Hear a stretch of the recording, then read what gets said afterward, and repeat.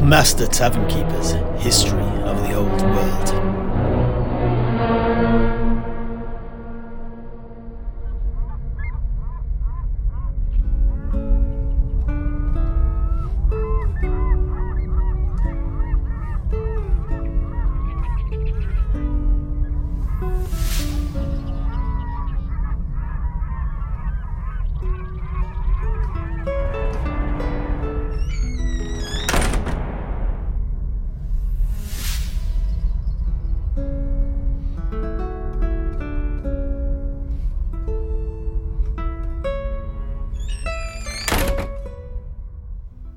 And so, with the defeat, capture, and sacrifice of Vegir the Sacrificer, Marco and his men were once more rich men, right? Yeah, indeed, although the costs had been very high. Foremost amongst these was manpower. The crew of Marco's ship, La Pintolaga, was now under half strength. Additionally, they had barely enough gunpowder to shoot off a single cannon, and the mast and hull, too, had also been fractured and cracked in numerous places by the devastation caused by the comet. Oh, and the sails also had been torn to shreds. They were in a pretty sorry state, to be honest. Fortunately, they had plenty of timber and other useful materials with which to conduct repairs in the form of the beached longship of the fallen Chaos Champion.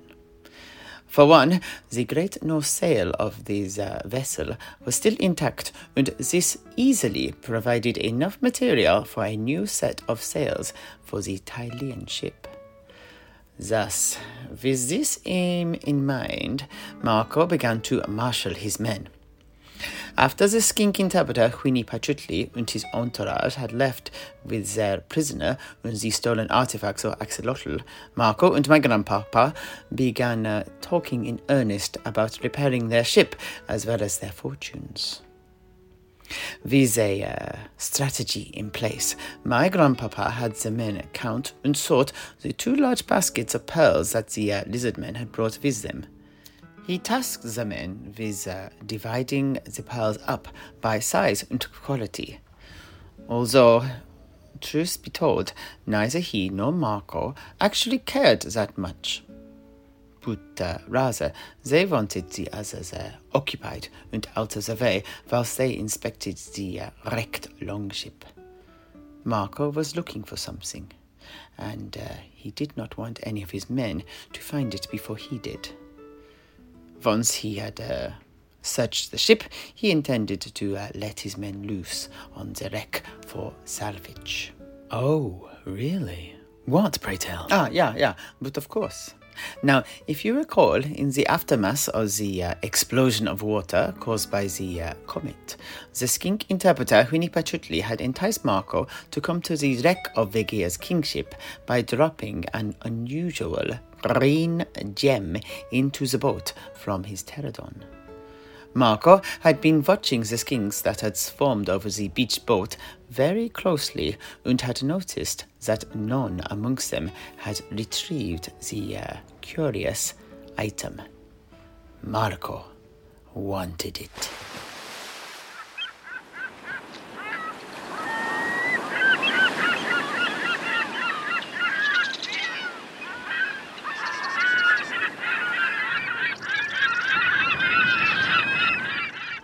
He and my grandpapa clambered onto the Norse boat.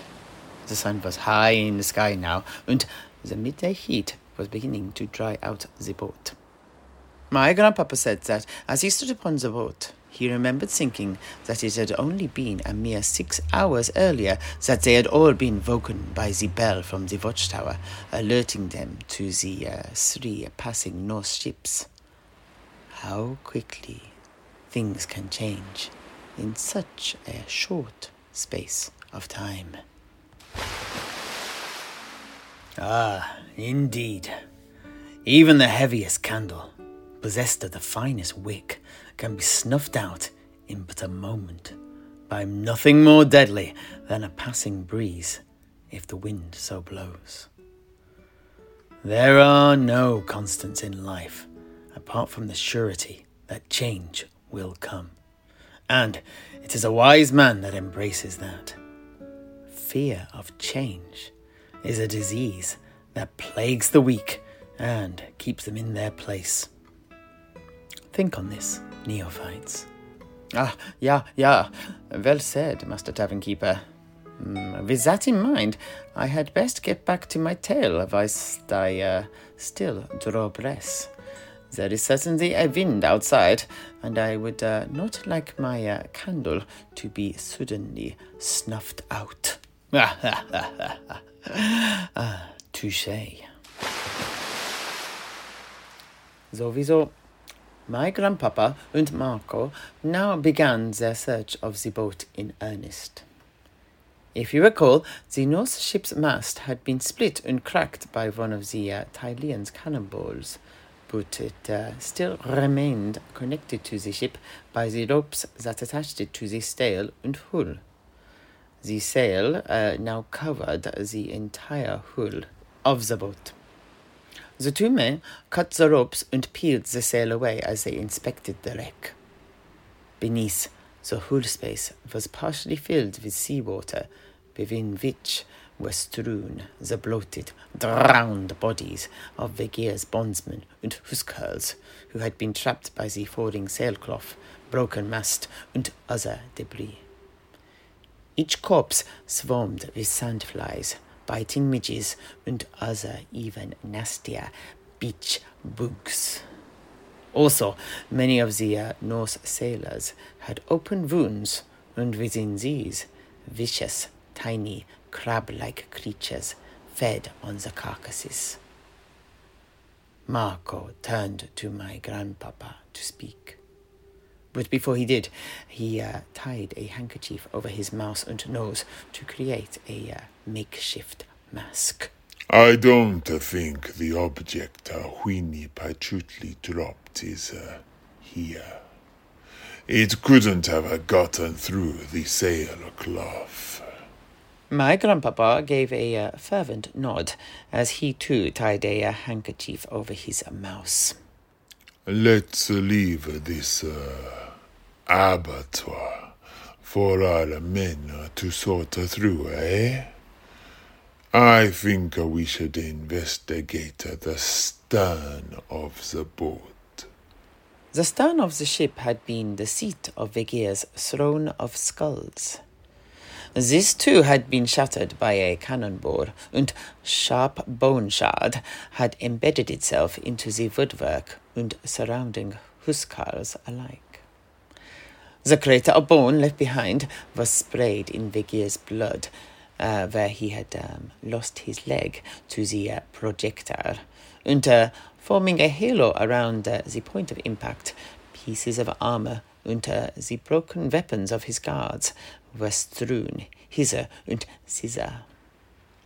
My grandpapa and Marco pored over this area, searching for the green gem, but to no avail. Finally, hot, tired, and thirsty, the two pulled out a gourd of lizardman wine, and each took a long, large swig. As Marco did so, he leant back on the great Norse drum that had been thrown to the back of the boat, its skin ripped and torn. As he did so, the drum immediately collapsed in on itself, and for the second time that afternoon, Marco fell on his behind. As Marco sat there, wine dripping down his face, he felt something hard pressing against his buttocks. He quickly stood and saw the object of their search. The green gem of Lustria, and he grabbed it with both his hands. You cannot outsmart me, Whiny Pachutli. I have your gem. Marco held the gem up high to catch the afternoon sunlight. It was a curious thing that had been carefully carved into the shape of a serpent's tongue. It thrummed with power, and as Marco held it, he could feel his senses sharpening. At that very moment, a large sandfly dove towards Marco, intent on making a meal of his blood. Without even thinking, Marco drew his sword and, in an instant, cleaved the insect in two.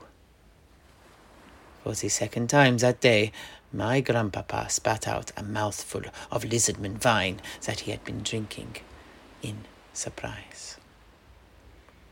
Marco smiled and brought up the gem to more closely inspect it. It was smoothly finished, apart from the back. As he rubbed his fingers over it, he felt indentations cut into it. He again held it up to the sunlight and saw Bretonnian script carved into it. Merci beaucoup, Marco Columbo. In point of fact, Marco had not outsmarted the interpreter Huini Pachutli at all. In full knowing, the skink had left the gem as a gift, knowing that Marco alone would be able to retrieve it. Marco sighed and rubbed the back of his head. Frederick, let's call the men together. It is a time to tear this shipwreck apart. We have a boat to fix.